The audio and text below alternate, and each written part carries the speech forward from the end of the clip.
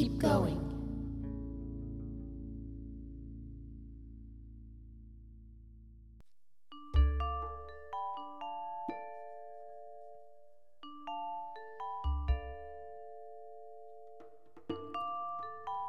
Welcome back to the Keep Going podcast.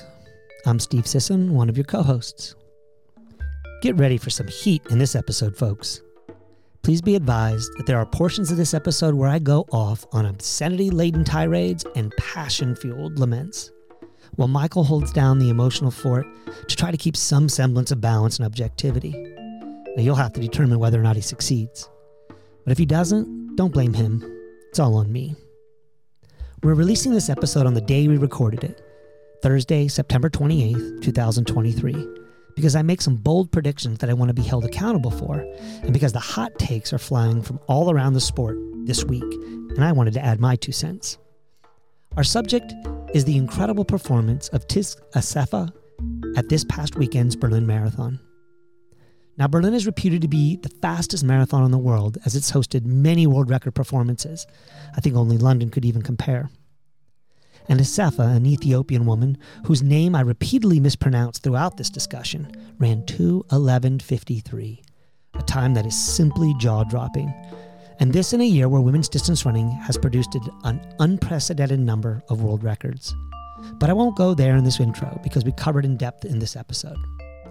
What does follow is part angry rant, part impassioned plea, where I beg distance fans to stop considering every unprecedented performance in track and field with a cynical and pessimistic take that it must be drugs or it must be doping. Sure, it might be, but it also might not be. And if this and other performances are not the result of performance-enhancing drugs, then we are endangering the relevance and the beauty of what I consider the greatest era in distance running history. I think there could even be a claim that this is the greatest era in all of human sports history. Bold? Perhaps. Ridiculous? Almost assuredly. But what the hell? I'm on fire here anyway, and what's a little more hyperbolic fuel to an already raging inferno? Strap in, folks, for the episode we call Drinking from a Poisoned Well, Doping as the Ruin of Running. Godspeed, my friends. Godspeed.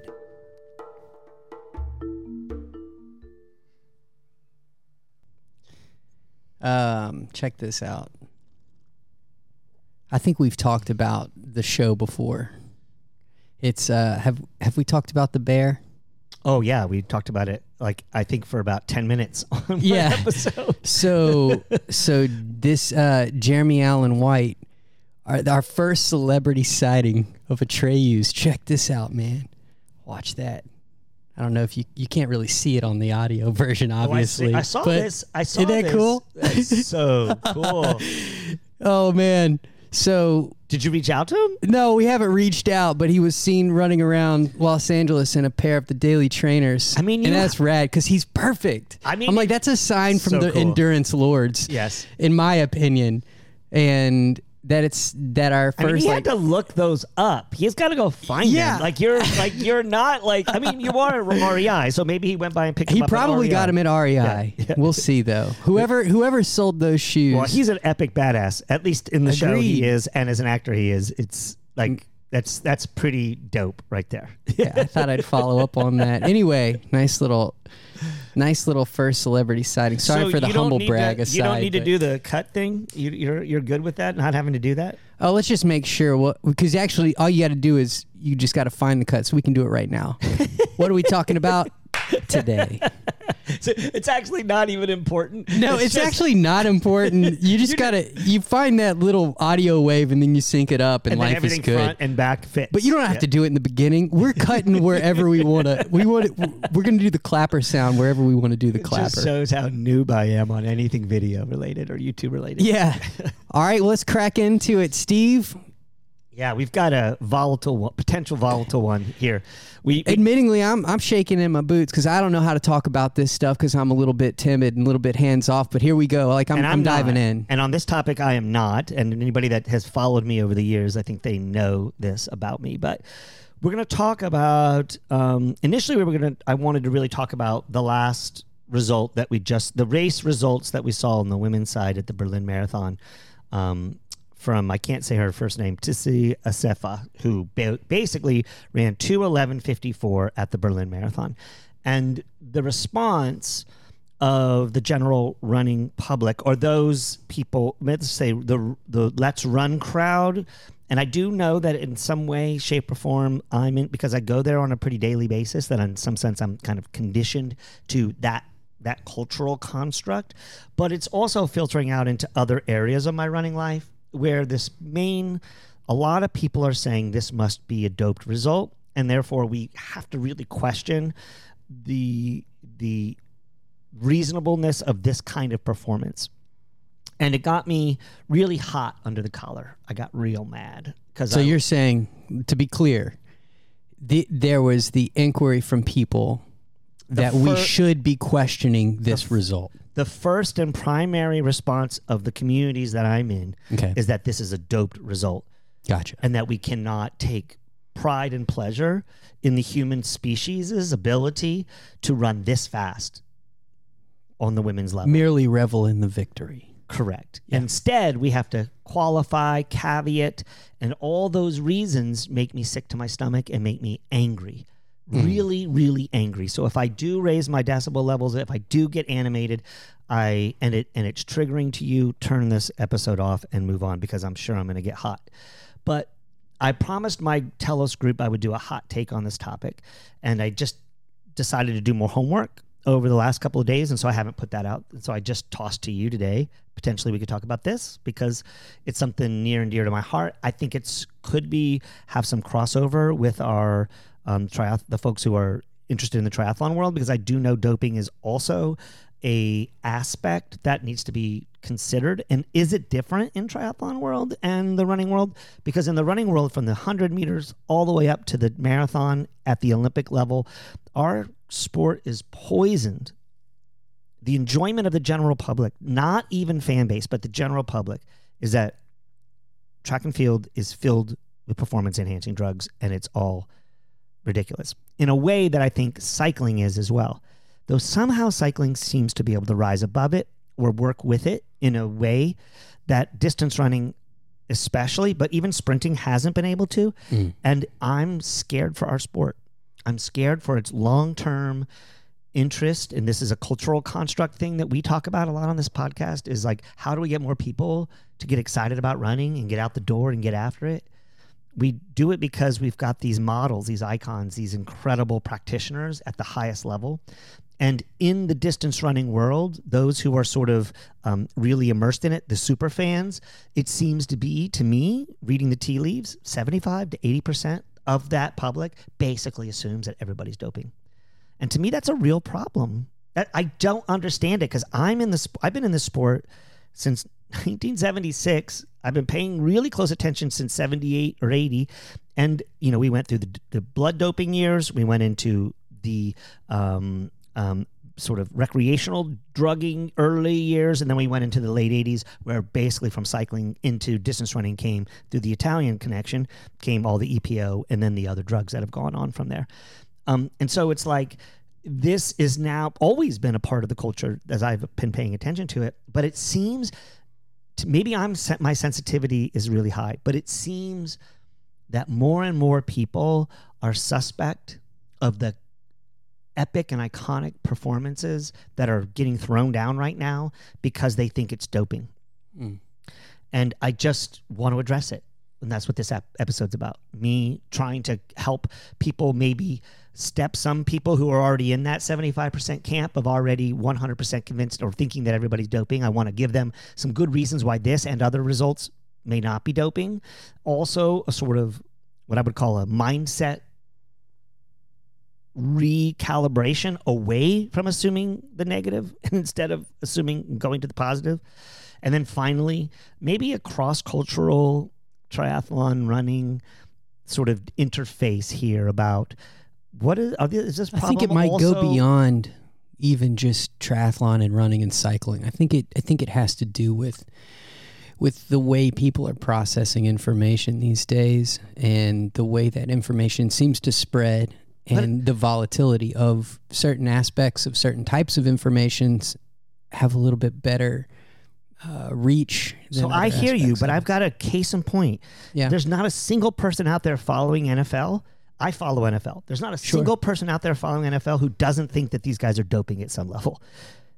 But we don't talk about it. I mean, do you actually think that they're not getting all the benefits but things that might be illegal? Are they getting tested to the level that Sifan Hassan is? I mean, Sifan Hassan is getting tested every week to 2 weeks. They're pulling urine out of her body. She's peeing into a cup, or they're doing blood doping. They're not doing that to our football players. They're giving them the space. Now, it's a different sport where teams have cultures and there's a lot of money in it. But we don't worry about this in a sport that I guarantee you has way more illegal activity, performance enhancing activity, not illegal. I don't really care about the legality of it. That's a different topic. Yeah. The performance enhancement and the fans' enjoyment of an activity based on performance enhancement. This is the main topic. So this also can bring in shoes. And the discussion, because one of my cases in point here is, hey, we need to realize that everybody's seeing this huge change that's been happening across the board. A lot of this is happening because of shoe technology as well. That's a part of why we're seeing these performances, and anybody that's not taking that in under consideration is not recognizing the fact. So anyway, I don't know where we want to go from here, but what I wanted to say is it's not apples to apples. It does seem to be that distance running and cycling for good reason, because the main icon of American cycling lied about his doping. But isn't it interesting? Most people don't even care that he doped. They just cared that he lied. But it's different in distance running. This is what I'm saying. It's different in our sport because of it's not even distance running. It's track and field. I call it the Ben Johnson effect. Ben Johnson got busted for testosterone or whatever it was that he got busted for in 1988. He had those eyes that were red and roomy, and it gave this great picture, and the media jumped on it. And from then on, our sport has been contaminated by this doping view. And what I'm asking our fan base to do is step back from it, get some clarity, get some understanding, and say, I still can be a fan of the sport, because what we're seeing is fucking incredible. And don't take it away from this Ethiopian woman, what she did and how she did it. And to not do that is stealing more than money out of her pocket. It's stealing the life out of her, the life out of the sport, the life out of the fan who's actually doing the sport. We can lift her up. And let me give you some reasons. And if she gets busted for doping, then we will reassess that on a case-by-case basis. But we should not throw the baby out with the bathwater. And I don't understand why so many people are into it. I don't understand why there's entire subcategories of people who are fans of the sport who are trying to push for clean sport.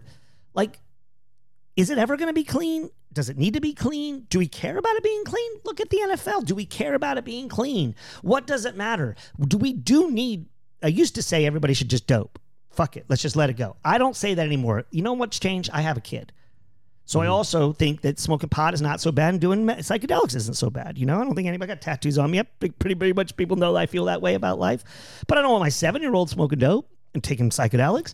So there is a reason that we would not want that to be. We shouldn't just say it's okay for everybody just to do it. No, I step back because I now recognize, hey, that's not a wise choice for our culture. So I do think we should have protocols in place, and they should be strict and they should be consistent. But we should also everyone should have access to them. We should all see what's going on with WADA, with the World Anti-Doping Society. Anyway, we're getting far afield. Let's pull this back in to a basic place of where we're going with the episode. No, I dig it. No, this is the reason that I'm letting you go is because you're going to be driving this one, and because you got to understand from my perspective, when I see the results of the Berlin Marathon, I get excited. I get so happy. And I'm like, wow, this is so amazing. Like 2:11 and change. Like this fascinating, to me. And then seeing Kipchoge, snag that victory. Like in all of his grandeur and his, like, the way he does it, just the practitioner of the art. It's just so... I did not even think that it didn't cross my mind that anybody was compromised, because I was thinking more about the sport. But but I do understand that that there are so many things at play here, and my personal sentiment, I feel like the conversation is a little bit like standing on a bed of ice. And the reason I say that is because I'm afraid to even take a stance because I have so many different sentiments, and I don't just want to be in the middle saying like everybody's a little bit right and all this stuff, like, because I'm usually kind of, but with this one, it's not as easy for me to understand because for various reasons. Let me try and articulate this. Is one of my favorite athletes of all time. Favorite athletes, the greatest underdog that ever lived in the sport of triathlon, Lionel Sanders. Mm-hmm. He's fascinating. I've been following him since before my first race. We're roughly the same age, and he just blows my mind. Like, the raw emotion, the power of the way that he puts everything out there. And after Colin Chartier was caught for doping, he did this video and he cried and cried.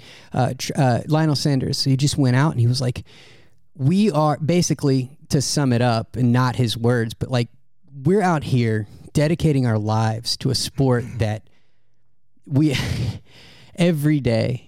And it is like, for us to think that we're competing against the best of the best in a clean sport, but then to realize that it's not clean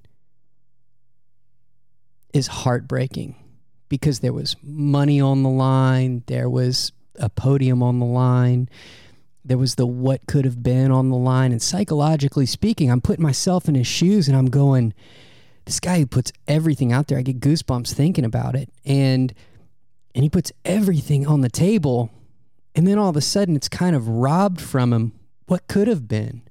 How many other people are doping? So like the psychological effect is one thing. And I think that there's more common ground than anything else in both polarities. So I think looking at the conversation, you could ask yourself, well, in that case, should I be standing purely for like a clean sport initiative, or should we just be talking about the glory of the sport and stop talking about doping? Okay, so you have these two options. The interesting thing is that it's really hard to take one of those purely for me, because you get my, like, but this is what the narrative has been played out for us. And I don't accept the narrative. It's not a question of clean sport. It's not a question of anybody doing whatever they want. Mm-hmm. It's a question of, we expect there to be a clean sport. We support clean sport initiatives. But we don't. But if you've got that in place, you have to trust that it's working. And then if you want to put anger somewhere, sure, put it towards the doping agencies, the protocols, and the processes. For example, in the United States, every athlete, if you listen to Kara Goucher and Des Linden's podcast, they will talk about, they have a whole episode on the number of times I've gotten tested. Mm-hmm. There's no question. If you perform in the top 50 in your sport and you're in the United States, you're getting tested all the time, because USADA, the U.S. anti-doping agency, is very, very vigilant and very, very careful, and they want to try to create a clean sport. One of the problems that happens in our sport is that in Ethiopia and Kenya, that hasn't been the case. And over the last 5 years, 3 to 5 years, they have been very vigilant in Kenya to actually do testing, and they've had a lot more positive tests. Sure. Okay. Because they've been more consistent and more focused on that approach. So what we should not say is that every Kenyan marathoner that's ever run has been doping. What we should say is, yeah, there was not quite the great protocols that we had in the past. And maybe you can circle a few athletes, which prior to Eliud Kipchoge, the last 2 world records were questionable. Dennis Kimetto and the other guy, I see why people think that maybe those performances were doped. Not because of their performance, but because they were one off or two offs. They didn't have any continuity, consistency, and there was problems. So there's all these other protocols that people are looking at to try to tell if somebody's doping or not. But ultimately, we have to trust that the doping agencies are going to be doing their job. And if once we trust the doping agencies are doing their job, then we need to step away from sitting in the camp where everyone is doing that. It's a little bit outside the circle of influence at that point. So my argument to all the clean sport initiative people, I honor and respect your position, and I agree with you. Whereas in the past I didn't. Before I thought you're just you're just running up a tree that we can't do anything about. Doping is happening. It's happening. But I do see why it's important to have those protocols in place and to work really hard to put them. But once you put them in place, you have to step the fuck away and let them do their job. And that's what I'm saying. Or else it becomes a little bit outside the scope of what is, it's like love or hate. Correct. So then it's like if you're suspicious, nothing is ever. We're not building like the culture around a loving sentiment of the sport or the zeitgeist. We're building around suspicion, which I say outside the circle of influence. Like what we can influence is things that we know to be true, which is spectacular performances. Like we see it, it's there, it's done. What's outside of that is the suspicion where like it's the doubt, and that's where kind of hate or like distrust poisoning the well. Exactly. So it kind of like it sits outside of it. So we're either what we have to do with this Farah's performance here, in my opinion, is we need to keep doubling down on better protesting protocols going on in Ethiopia, because whatever's been going on in Kenya has not been going on as consistently. And this is an argument that I heard made by Jonathan Galt from Let's Run. He's the best, in my opinion, he's the best current track and field news journalist. He's incredible. Okay. And he basically has been asking the USADA, WADA to actually create a pool where every fan, it's public record of the number of times each athlete has been tested and what those testing protocols were. These are already happening in such a way to be able to hold up legally in a court of law when something happens. So if somebody gets busted for doping, that person can't say, oh, your testing protocols are wrong, or but they just get banned, right? So there's a law around that. So if there's a law around that, we know that there's these processes and procedures for testing, and why is that not made public to the general public? If that's available, then we can all say, look, Assefa was tested this time, this time, this time, and this time. You tell me after she just ran 2:15 last year at this same race that she hasn't been tested multiple times. I guarantee you she's been tested multiple times. But we have no way to show the general public that she has been tested That's that many fascinating times. To me. So we don't have a way to validate, and we even should. like the things that we know to be true, they're not necessarily readily available to the public. That to me is a question. So that's a conspiracy to me. Is that like a part of? Would you say? I mean, is that a part of some? What's it called? Like the medical thing where there is HIPAA. HIPAA. And that's the argument they made, is not every country has that. And what I would say is then that country is not allowed to be in the pool for world records anymore, and they will all come to the table. Fuck that. Like, this is how it works. I'm not saying global government. I'm just saying if you're going to compete at the water and you're going to get the money from these big races, then you have to subject yourself, because this is entertainment, by the way. It's not fucking human rights. Mm-hmm. It's entertainment. It's money. You have to pay to play. You have to pay your taxes in each government, in each place. We're not saying, oh, you can't get the money because you're from Ethiopia. We give them the money. We don't know what they're going to do with their taxes. Fuck that. No. You must abide by the rules and the regulations, or you don't get the money.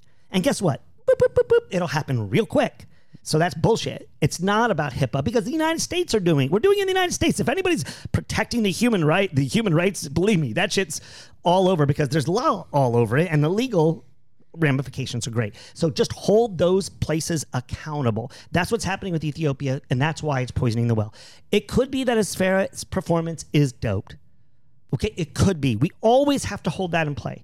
But what we need is processes and procedures in place that say that we can take that off the table. And if we can have that in the next if we could have that before 2024 and the Paris Olympics, we could reframe these conversations. We could push it out to the general public and say, hey, we've got this cleaned up. And when people get busted, they will be held accountable. And we then need to hold them accountable at a higher level. We need to determine what it is. I think personally, that there should be. Where's the disconnect here? This is where I don't understand the disconnect. Is like what you're saying sounds extremely logical. Testing sounds extremely logical. Being aware of a very beautiful, Public clean records, sport sounds. public records. It all sounds very logical to me. So where is the disconnect between the conversation between those who are the kind of, let's just call the negative kind of, I don't even want to say it, because the skeptics out there who believe that everybody is doping and the well is poisoned, versus the kind of the fuck it, let's let it all be. Yeah, just let it go, because we've all heard those conversations. Let's just see what happens. Like, let it go wide open. Right. And it's like, okay, well, where is the bridge? Like, because why can't we bridge the conversation? So I think this is where shoe companies have to step up. This is where athletes cannot be held purely responsible for the positive test. What we need to do is we need to hold the coach responsible for the positive test and the shoe company, who's paying for their performance. And if they don't have to pay, they pay a partial penalty, and then we hold them under scrutiny. Nike, why did your athlete, so this case, Assefa, this brand new shoe, we haven't even gotten to the shoe stuff yet, because this shoe is crazy off the chain what's going on with this shoe. Yeah. I mean, it's a special shoe. Yeah, for sure. It's a game-changing shoe. Oh, yeah. So they're all sold out. So, and that's a reason. If you're interested in getting one. And anyway, that's a reason why I think that this conversation needs to be happening, because it's not just doping that got her this performance. There's some other pieces of the puzzle here too, which I would like to talk about in a second. But your question is a great one, which is, why is this not happening? Because because the shoe company has no stakeholders. So we're saying there are stakeholders. Like, this could be a billionaire who loves athletes and just wants to sponsor them, whether it be a shoe company or a billionaire or something. Dope, like, you have to pay. Somebody has to be there. It's like in a business sense, you have to have somebody to guarantee the lease. We should have their name or the line of credit or whatever. Should be on your doping passport. It should say your athlete, who's liable for the prize money, who your coach is, who your sponsor is, who your coach is, who your agent is, because that's where a lot of this is happening. So that's not happening at all? I don't know. I think you have to put the pieces together. To me, it should just be in one clean place with a database. It says, "Hey, this is this athlete, Assefa. She's coached by this coach. She's got this agent, and this is her shoe company. Yeah. And all of those parties are going to be responsible for her fantastic result. Yeah. But why do they not pay? Why do they not pay out the ass when there's a testing, when there's a problem with them? So if a coach has multiple doping, you know what's interesting about this? This is where there's opinions that form and emotions that form, because I'm not emotional. No, you're not. Very, very even keel today. So this guy, this Colin Chartier guy, right? So he came up hot and banned. You know, that's the thing. He's gone. I think he's riding a bike in like South America right now. Mm-hmm. It's interesting. Good. So yeah, he's like, all right, I'm out. I'm bowing out. I'm going to take the penalty, and I'm not coming back for respect for the sport. But then people were like, but what about the stuff that you won in the past? Like, what about the fact that you were in Dallas like last year and won all that prize money? Like, what about that? And it was like, well, I was clean then. I was this then. It's like that. That's what's interesting. No, that needs to be part of it too. And you have your race results. These things are already on. But that's what I'm saying. That's where those types of this is where you have to give the money back. There may be some exploratory. And I think that's all those things seem to me to be eminently doable and simple. And so what I'm just arguing, we spend a good bit of time in this, but I do think it's good for the everyday listener to understand what's going on there. What I say is, if we get that up, we have a lot less conversation about this, because people can track it. And then instead of just saying this girl's doping, we can say, look at all these protocols, and I've got some reasons. I have some.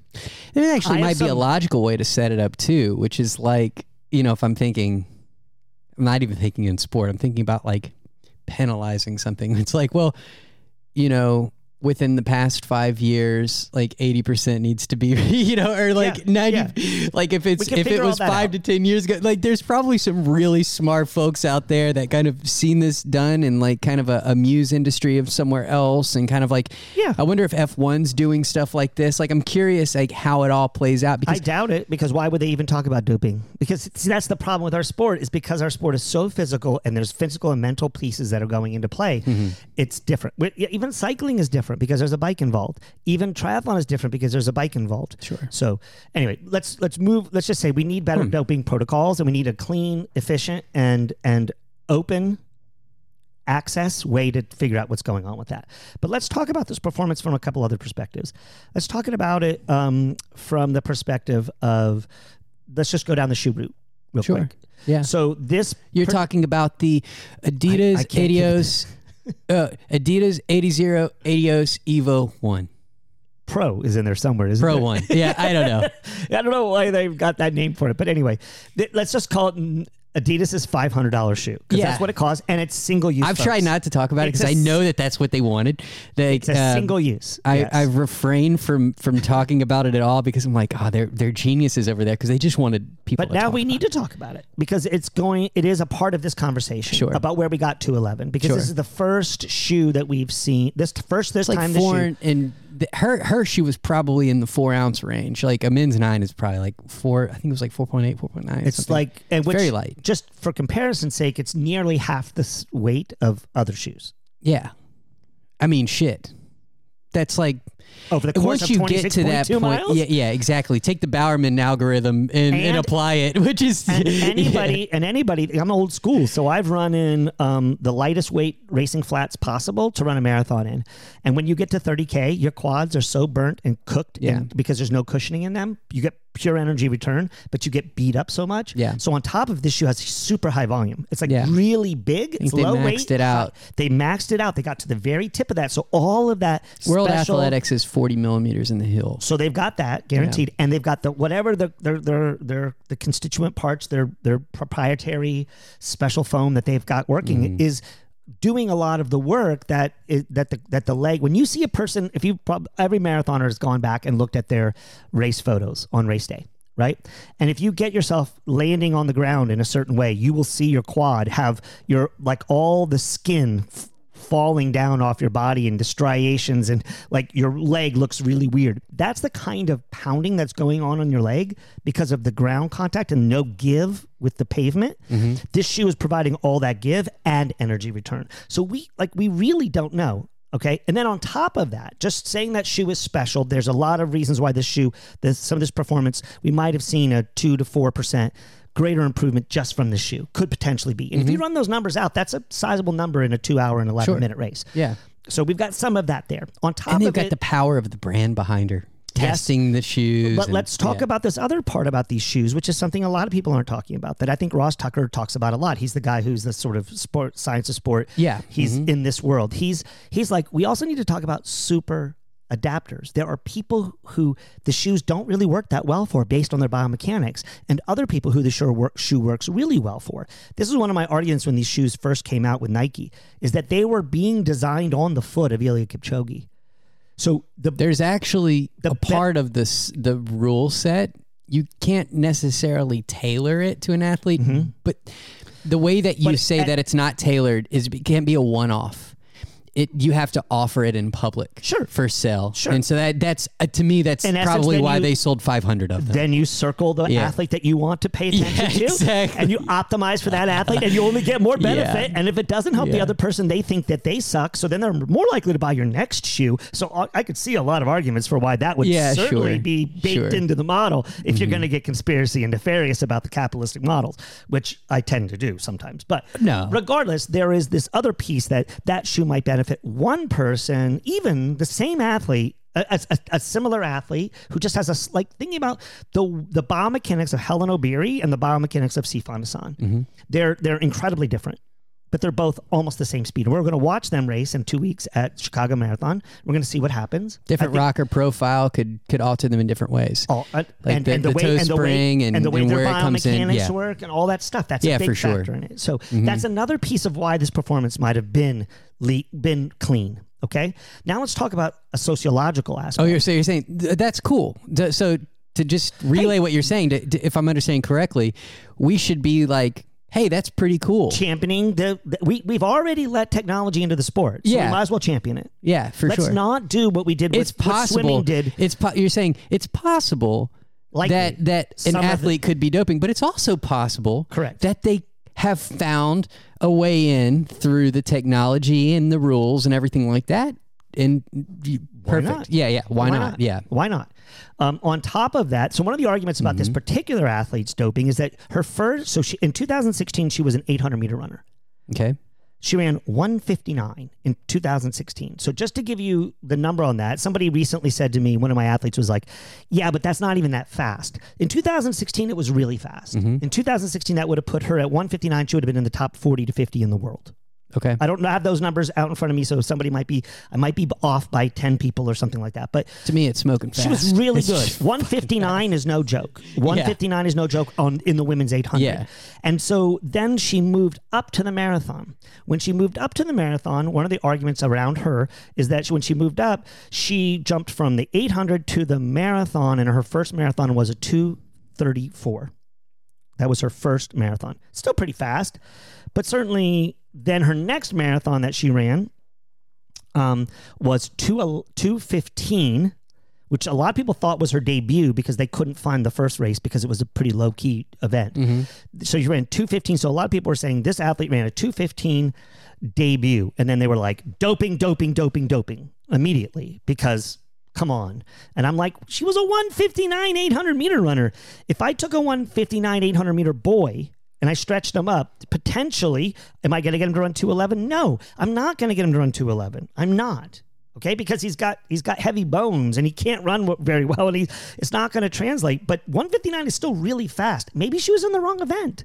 Likely she was in the wrong event. Look at how high adapter. If you have a really amazing engine that's in the wrong event, and then you put, this is what happened to Kipchoge. Think about Kipchoge. Nobody questions this. Kipchoge was the world champion, the silver medalist or the bronze medalist in the 5,000 in 2002, 2003, somewhere, I don't remember, the early 2000s, late 90s, early 2000s. Then he took a break, got away from it, came back, first marathon, pretty solid. Second marathon, best marathoner in the world, soon be world record holder, now icon of the sport. He was not as good a 5K runner. He was just so big an engine, so disproportionately good at what he did that when he moved it up, also, again, remember, the marathon, so many people wait to get to the marathon till too late. We're now seeing that in the women's sports. This is another factor. Women are doing it differently than men are doing it. Men are waiting till they get old and decrepit before they move into a sport that requires the greatest resiliency, the greatest tensile strength, the greatest tensegrity of the entire system, and they're waiting till they're 33 to go do it? Fucking, why aren't they doing it 18, 19, 20 when they're at their prime? This is a problem with American distance running. Move them in after college. Move them in during college. I would argue even that. Like, play with it. What we're seeing with women, with Sifan Hassan, wins London, comes back and is one trip away from winning the gold medal in the 10,000, second or third in the 5,000, and top 3 or 4 in the 1,500 at the World Championships. And she's going to run Chicago next week. Like, come on. Like, we can do this. The human species doesn't need to fall into these old categories, and the women are breaking all the categories. They're blasting them down. They're saying, we can do everything all the time. We can do this whenever we want to. Watch us. We can do it. And I think this is the greatest thing we've ever seen. So let's not get mad at some girl who was a great 800-meter runner, pretty solid, great 800-meter. I mean, 1:59 is really good. It doesn't equal 2:11. I like this thought that maybe she was in the wrong. Maybe she was in the wrong event. And then her progression is actually pretty good. She ran 2:34. It was coming out of the pandemic. You know, with the pandemic years, we really need to give everybody a wash there. There were so many different challenges going on. Okay, yeah, maybe there was doping going on. Could be, very much could be. But there all could be really difficulty getting to training locations. I know that this is true with Ethiopia. It was really hard for people to get on a bus out to the training locations when the buses were not running because everything was shut down. So she didn't get racing opportunities. She didn't have training opportunities. And they knew, her coach said, 2:34, we're actually really happy with that, but she's not really ready for it. Wait for her next race. And her next race, she won Berlin in 2:15. And people are like, what the fuck? And I'm like, I don't think that's anomalous. I think that makes sense. And we've got all the shoe technology that's actually changing in the training. We've also got another thing. Let me talk about sociology of the sport of distance running in Africa. The men have been at this level since the mid-'80s. They've had all these opportunities. The women culturally didn't have these opportunities. Number one, there wasn't as much money in the sport. Number two, their culture did not allow them to move out of child rearing and homemaking and all the things that were essential, because those men were off running in races and the women were actually doing all the farming, doing all the ranching, taking care of all the animals, doing all the butchering, doing all the child rearing, doing all the things, because the man could go out and make $5,000 at a road race, and that would pay for their family to do everything. So it got pushed down to the women. Eventually now we're at an era where the women, because of the late 90s, early aughts, we saw African women performing at a really high level. It was the Ethiopian and the Kenyans first, because Kenya was a more open society. Remember, Kenya is English, right? I mean, they were a colony of England, and Ethiopia has always been smaller. It's always been less financially viable. So there were always going to be more pressures on the people doing the actual work. So we now see Ethiopians, I think you're going to see more and more Ethiopians killing it, and we should actually argue that there's a sociological reason for this, because there's an opportunities now available that were not available to them before, and a hunger. Think about that as a young woman, to be on the frontier. This is the new frontier. These are the mountain men of their culture. They're going to go do something no one has ever done before. They're going to go make more money than anybody else can make by doing something physically with their body that they're really good at. And then now there's a structure behind them to give them those opportunities. Like, that's huge. Yeah, and we should expect that. That's been going on in in Kenya for a while, but that's happening in Ethiopia. That's why it takes a long time for this. It does. They're culturally for things like that to even develop. That's a huge point. I didn't make that point, by the way. That's a point made by Robert Johnson with Let's Run. I heard about that one. That one was really a big deal. I think you can't take the socio aspects out of. We don't even recognize them a lot of times, and they're really there. They're real things. 90% of our conversation today, in my mind, revolves around the kind of sociology in general, and but I don't want to go back to part one when we're talking about like kind of poisoning the well, but I mean, just take a look at kind of our society and the way that we're so clickbait happy, and like, I mean, come on. If we want to make it in the world these days, you can't put something out there without there being like just pure clickbait nonsense fucking bullshit to kind of like rope people in, and then they're gonna attrit like after a few minutes. Like long form content, you need a dumpster fire to get people even into the door now. So it's like, I think a lot of it has to do with this socio kind of cultural need to kind of be heard, and it's like polarizing is better. Like even like if you read anything on the underdog, it's like you got to be polarizing to even. If a lot of people don't hate you, then a lot of people don't love you. It's just like, oh my God. So let's bookmark that. I'm going to come back to that before the end of this conversation. Sure, okay. I'm going to bookmark it as optimism I didn't want to go back pessimism. in it, but because like this is a really good flow right now in terms of. Yeah, let's come back to that because it's optimism versus pessimism, and we can put a pin in that and come back to it. Sure. Let me finish a couple of other places I think that it really is impactful for this woman's performance and why we. Okay. And it's not just this woman's performance. I'm arguing for all incredible performances. So in 1982, 83, we had a jump of almost 3 minutes in the marathon. So I'm going to make an argument for leaps happening in women's sports that haven't happened in men's sports. It's like the Bannister effect. And women get pigeonholed and placed in this category of scrutiny that's frankly sexist and doesn't recognize the absolute beauty of performance. And so what I'm going to argue is that women have, in the sport of marathon, we've seen a more general progression where as the progression happens, there's these big leaps. We have Joan Benoit then becomes Samuelson. She has this leap of 2.5, almost 3 minutes.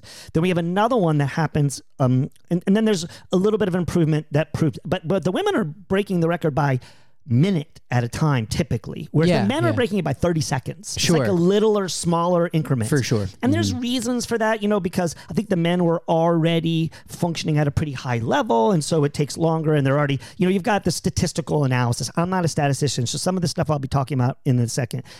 I'm not really absolutely certain of the statistical analysis, but I guarantee you if you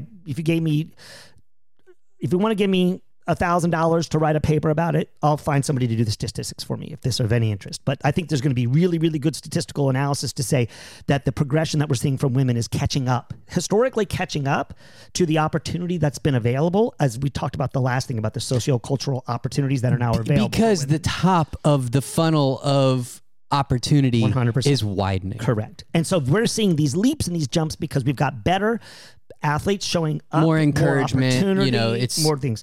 So there was another big jump that happened in the early aughts, and that was when Paula Radcliffe broke a record by I think about a minute from mid 219 to 218.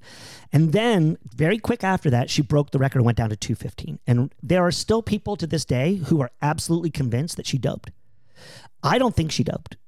I don't think she did. And I think that those people who are still holding on to Paula Radcliffe, you people need to check yourself. And we're going to talk about that when we talk about optimism and pessimism in just a second. You need to check yourself. So if that's where your well got poisoned, I'm not going to give you full reasons why Paula Radcliffe didn't dope, but I'll just say to you, it is more than a 50% that she did. And there are people who think it's 90% chance she doped. That's a problem with our sport because there's a performance, an outlier performance that because of the era, the early aughts, when we started really thinking everybody was doping, a lot of this came from Lance Armstrong's lying. Not his doping, Lance Armstrong's lying. So the well gets poisoned by Lance Armstrong's lying, and everybody thinks everybody's doping. And now all the Gen Xers who are pessimists can then just say, oh, it's all doping, because I can then be lazy about my thinking, lazy about my details, my arguments. I think Paula Radcliffe changed the sport for women, and she was as important as Joan Benoit was before her. These critical Greta Weitz, Joan Benoit, and Ingrid Christensen are heroes of the sport. But then Paula Radcliffe alone, by herself, out there did this big leap that everybody had to reckon with. It took a very long time, almost 10 years, to break that record. Like, the outlier aspect of that was so great.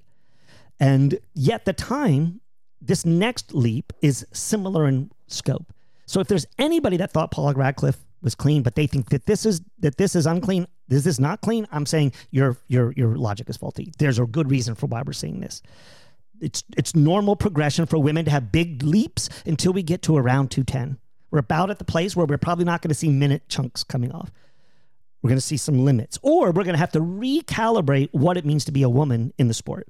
And we're going to have to recognize, hey, we need to do some real research and some real scientific study on what makes women so much better at the marathon than men are. Because we're seeing now women at the world level beating the best American. This has been happening for years too. It is. So this is, again, why are we constantly talking about this doping? Yeah. Why are we so obsessed with it being doping in my small community, in the community? Stop. Because there's so many other factors that are plugging into the performance attributes that are not doping. It's there are some really special things happening. She could still be doping. Yeah. But it still wouldn't change any of my arguments. If she does get busted for doping, I guarantee. All you're doing is setting the clock back maybe one marathon and not even that. Are you ready? Okay. I think the world record will be broken in Chicago if there's good weather. I think we might see a 210. Okay. Helen Obiri. You've got 3 athletes running in this race. You got Helen Obiri, Sifan Hassan, and I'm forgetting the name of the Kenyan who basically won Chicago last year. Oh, that's a third part. That's another thing I wanted to say. So those 3 women, I think, are going to compete against each other, and I think you're going to see a world record. I think you're going to see another world record. Yeah. So if that happens, then and people are talking doping, and this episode has come out, then I just want to say I called it. Okay. I think there's going to be a world record again, or it'll be very close to it. It'll at least be 212, 211, 212. It will break the former world record. Whether they get as fair as performance, I don't know. Is it safe to say that we're on track to get we're definitely going to. So because now that that standard is set, yes, you know they're gunning for it. So there's another one. This one will be interesting to people who are training. This is where it's going to be fascinating. This is fun. Yeah. So there's something about training too. Women now are doing something, and they've been doing it now for about 4 to 5 years. It's a relatively new thing where women are going out faster. They're going out faster through the first half. And you can look at it statistically. More and more of them going out fast. When more and more women go out fast, other women will do it. And some of those women will not be capable of holding the pace, but some of them will. And because there was somebody intrepid enough, this is what I'm talking about, that frontier mentality, intrepid enough to go off the chart, to go into uncharted territory, to break the threshold and to push into a different era, into a different place, to get into the pain cave necessary early enough, more and more will do it, and some of them will be better at doing it.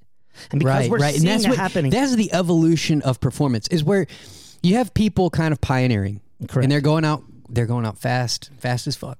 Women are going out fast as fuck, and now they're balancing. Now they're backing it up with another. And but before there was maybe a little bit of timidness, where it's like, all right, the standard is that's the Bannister effect. That exactly. So and now you're gonna be seeing people going for broke. You're gonna be seeing the idea that we're just going to fall apart at the last mile because we spent everything. So I think that's what makes it really exciting. There's a mindset here, a systems change, like a mindset change. And this is 150% cultural. And cool as shit. Yeah, I agree. Like that's an attitude and approach that says, let's see where the limit is. Exactly. If we can empirically look at the data, like you're saying, and we're seeing these times, like we're seeing people go off the front much faster, then that's all we need to know. And it's going to get, and then I guarantee you're going to see that, because this is where we saw this in the wave light technology. Because what's going on the track is now they're doing wave lights, and the performances now are getting much, much better at non-championship races where the wave light is in play. Why? Because there's a monitor out there keeping everything consistent enough so that then the real fireworks can show up whenever they show up. Sure. Right? And that's privileging the speed, the aspect of performance, the fast aspect, but it's actually hurting in some cases the drama of the race, which is why the wave lights are not allowed at the Olympic Games or the World Championships, because we want to keep that element of uncertainty. Because it changes the way people do everything. It changes how they're even training and thinking about the races. So in these races, these women have somebody getting them through the halfway, beyond the halfway at these paces. They've got men pacers. Pacers. That's another thing. We can't do that on the men's side. There's no way you can do that on the men's side. You'd have to put a robot out there. Which, why not? That's the next technological jump, in my opinion, is going to be nutrition. And then the one after that will be actual literal robots out in front as greyhounds, like as rabbits for greyhounds. Or a self-driving Tesla. Or something like that. Correct. But it needs to be small enough to not be able to give you a performance enhancement from a windbreak. So it needs to be small enough to be able to be a light or something that's going on. Yeah, like a little thing. Like a little thing. Yeah, right? I can see that. And then everybody just groups around it, and we'll see. And we're saying they're deviating from the highest level of the standard right now. Because they're deviating, and then we see where people are kind of leaning into the risk. We're going to see the data set. We're going to see these data constellate around these kinds of performances. What'd you say last week in our recording? It was, understanding the data streams and working with them. Yes. Well, we can do that from even a cohort analysis of athletes. We can that's cool. Like that to me is really cool. But the human spirit is anomaly. Yeah. So the thing we love about sport, and this is what the pioneer aspect. Bring back to this argument of bringing a sword to this race. Don't keep poisoning the well, or you will lose the magic. And I'm arguing our sport is so beautiful. The highest when levels, you talk about the sport that way, like you just did in the past 5 minutes, there's a different emotion in the room than talking about it from the other perspective. Correct. One of them seemed... I'm trying to preserve that. My anger I is wish saying, people could could feel the energy, because it's fun to watch you light up, go ape shit and be like, no, fuck get this. Angry. Yeah. And then it's fun to be like, oh, but it's so beautiful, because I'm feeling, I'm like, it is beautiful. To me, I usually am anchoring on, oh shit, that's beautiful, because like sometimes I'm bagger than or just dumb as shit. And like, I don't come from a background of like studying like all the stuff. And it's like, so I'm a fan. And so I'm kind of like I want to preserve your fandom. Right. And give you something to get excited about. So let's clear off the table all the shit. Yeah. Some of this is shit. Assefa could be dope. We don't need But she could also be real, and watch it next week. You're going to have to say, now you're going to have to say everybody's doping. And that's what's happened, is that because one person was doping, now everybody must be doping. Let me tell you people who aren't doping. American marathoners, because they fucking suck. Fucking step up. Like, I'm sick of it. I'm sick and tired. Why is our best performance 2:0? Alberto Salazar runs 2:08 in 1981. Sure. And we can't do better? What do you think's going on there? It's another topic for another day. But let's finish this up, because I want to go to I think we've talked about this off the record before with me, you and John. That'll be a fun one. Yes, we can do that. Mm-hmm. But I do think that one thing we want to just circle here and come back to is this human the anomaly and what Viktor Frankl called man's search for meaning. Man's search for meaning is to take the worst, the suffering, the pain, the challenge, the difficulty, all these things are the beauty of the marathon.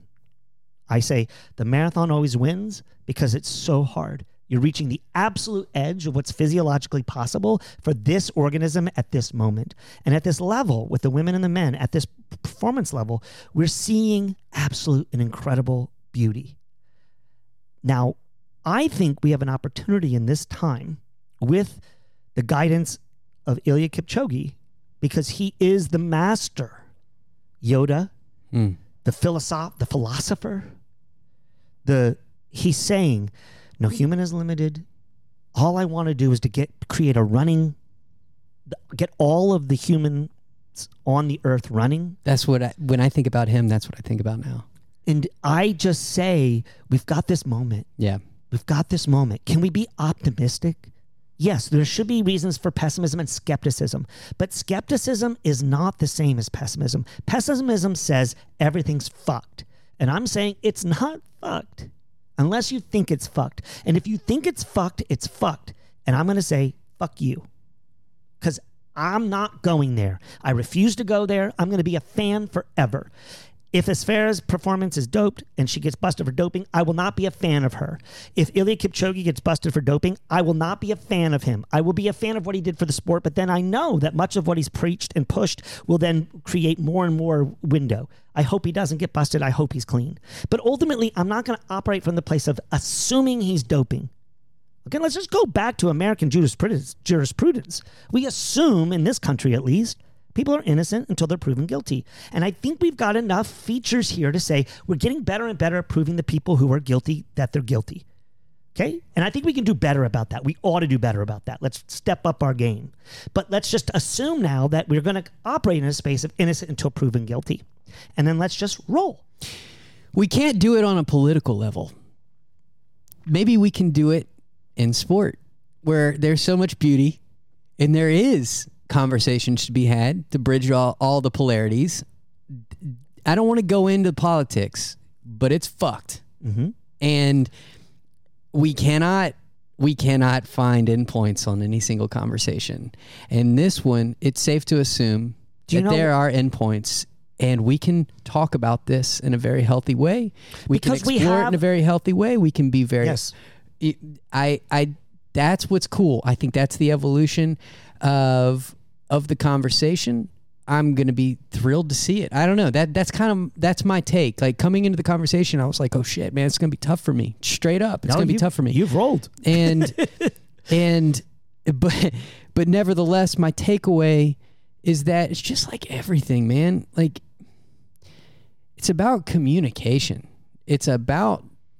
This is a problem with our sport. Michael, it's a big problem with our sport. This is why I'm arguing for this point, because I think our sport has something to teach. I don't understand why the 100 meters is not shown on. Why do we not watch? Why is track and field not being pushed or shown on TV at the level that it needs to be? Because everybody gets it. I don't have to know what a slant cut is, or what a West Coast offense is, or how to do a hook shot, or what the rules and the regulations are to the sport, like curling or whatever else. Like, you got to know all this shit. Distance running and sprinting is really simple. The whole sport of track and field is simple.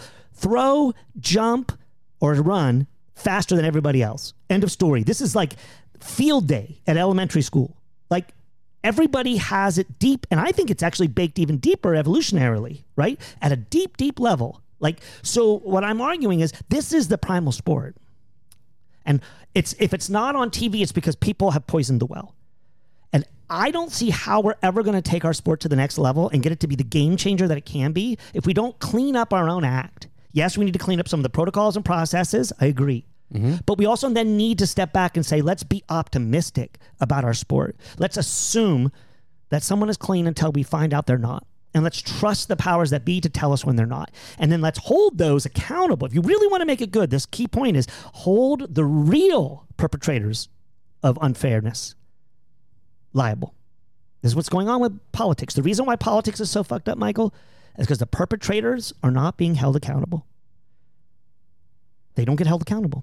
The person holding the bag is the everyday average person. The person who gets busted for doping is usually not the highest placed person.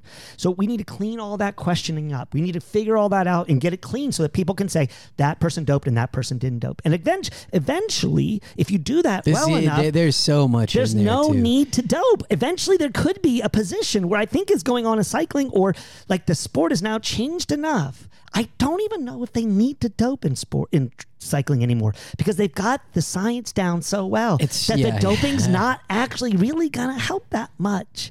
Because what doping is really doing is placebo. So if the training is already creating that, then what do you need? And you don't see anomalous performances in cycling anymore. The whole pack is riding that fast. This year's Tour de France was very, very, it was beautiful. Yes, because doping has been moved out of the conversation. It seemed a little, it's humanized, but it's optimized at the same time. And they're going faster than ever. And it was a good year. Yes, it was a good year for the Tour de France. I'm telling you right now, it was the greatest year of track and field we've ever seen. This year was the greatest year of track and field we've ever seen. In the distances alone, let's talk about it. We had Jakob Ingebrigtsen break the 2K world record and the 2-mile world record. The 2-mile world record was considered to be the greatest, the most difficult, the most physically difficult world record on the books. And he destroyed it. We had a woman named Faith Kipyegon break the world record in the mile, the 15, and the 5K in the same year. Unbelievable. We've watched now on the women's side, we've seen Sifan Hassan, Latenza Gaudet, Helen Obiri, and a variety of other people who are coming into marathon season. I think you're going to see Chicago, epic performances if we get decent weather. And I think you're going to see at Valencia, which is the pinnacle race now. Mark my words, over the next 10 years, the world record course will no longer be London and Berlin. Eventually, it's going to be Valencia because they're supporting it so much. That's where we're going to see incredible performances. And mark my words, if the world record is not broken at Chicago, and I'm saying it might be broken. I would actually put money on it being broken because of the talent pool there. Sure. And the break. Also, they know what's on the line. What Asfera just did, and they're going to have it paced right. Chance favors the prepared mind. They're going out, they're prepared to run these paces, and they know that chance might favor that. Now, that course is a little bit, course isn't challenging. That location is challenging because the weather is iffy. Yeah. But Valencia in early October, early December, it is perfect. And I think you're going to see more and more people go there. The world record will be broken there if it's not broken here. Or it will create more of a constellation of data points that show that this is not anomalous. This is par for the course. This is the way these things happen, and we don't need to say it's doping. We don't need to keep drinking out of a poisoned well. I'm turning away. I've been doing it for a long time, but now I'm turning away and saying, I'm not drinking out of that well anymore, and anybody that is, I'm not talking to you about it. If you think it's doping related, I will only talk about doping with people who have doped. I am not assuming or even guessing that somebody doped. I'm going to assume it's clean, and then the protocols will show up, and they will get busted or they don't get busted.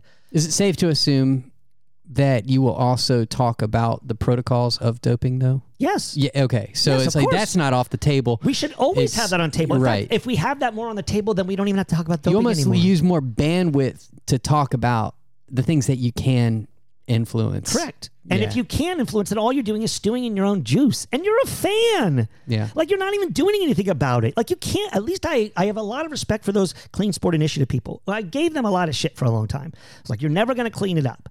But then I began to realize when I heard Jonathan talk about, hey, we need the protocols put in a public domain space where we all know exactly what's happening, and I'm like, bingo, this is how you hold things accountable. This is the problem in American politics, is that we don't, who's lobbying for who? Why do we have, the lobbyists, you need to have the exact amount of money that they provided to that politician, for what reason, and then any anomaly, we need to find it, and we need people in place that are actually going to go after them if they're not doing it for those reasons. And then if they aren't, then we know that they're doing something bad, it's really bad, and we need to take them to court, and we need to figure out what's going on. Because if we're going to be a law-abiding society, we have to have the laws, and laws need to have teeth. But those laws to have teeth, just to repeat, we need the athlete to be held responsible, the coach to be held responsible, the agent to be held responsible, and most importantly, the company sponsoring them to be held accountable. All of them. I'm not saying they're all held at the same level of accountability. Because they're benefiting up the chain. More benefiting up the chain. In fact, the coach benefits more than that'll the be a athlete. Conversation. We could even, well, you know, yeah. I'm not even gonna talk about why somebody would be led to that, because that's a universe. And we know that the athlete would be, because a lot of times they're not really knowledgeable of what's going on. They're not cognizant of what's happening. They're being told to do X, Y, and Z. They're being fed in a certain way. They've been in a program for 15 years, and they don't quite know the morality of what's going on. Like, you never know. Like, there's so much here, like, that you can break off. I think we did this I think justice. It was fascinating. I think we did this justice. I know you were a little hesitant to go into it. No, I'm always hesitant to go, because I'm not much of a rock the boat guy. It's one of the things that, to my detriment, like, you know, I value all kinds of different, I'm more the objective kind of correspondent than anything. And it's one of my, like I said, it's one of my downfalls, you know, but at the same, because I have opinions, right? I'm just scared to say them, because I don't always love to just go so far because I just like to be damn sure. Well, you're not operating with as much historical, and physiological. I'm not the expert. I mean, I am an expert in this area. Not only have I followed the sport for forever, but I participated in it. And I'm learning from you. And this is a true. So. The essence behind this is a footwear designer and a coach, but fuck it. It's a guy who's been in the sport for a long time, that has wisdom and loves it, and me, who's a diehard enthusiast, and I've been in it for 10 years. Mm-hmm. You know, so it's like, that's where the magic happens. But so I feel like if people like myself don't step out here and don't call an apple, right? Like, you got to stand for something, man. I do think so, and it makes me sad. I just was at a practice on Tuesday. So the reason this whole thing came up was I was at practice on Tuesday, and I heard my athletes talking about this performance being not above board. And it made me angry, but it made me so sad. Mm-hmm. And I just don't want that for them. I don't want them to be in a sport that they can't truly embrace the beauty and the magic of the sport. I think it is beautiful. I think it's magical. And I just want everybody to get a chance to see and to believe that these performances could potentially be truly legitimate. And then when we have the situation where somebody is not, we can make sure people pay for that. And then we can have a clean well that we all can drink out of and all enjoy. And that's my goal. That's my hope. That was what I hope to have accomplished in this. And hopefully, if anybody feels like I missed some things or they want to make arguments back, I'd love to hear them. Just post at the bottom of this on the YouTube thing, or send me an email at sisson@telosrunning, either way. And it was fun, Michael. I appreciate you. Absolutely. I'm always learning something. This was a great conversation for me. Thank you so much. We dipped right under the 1 hour and 8 minute barrier. I think so. Little recording light still on. Shit, Steve. We did it. I feel good about it, man. Good. Godspeed, y'all. Godspeed. Oh,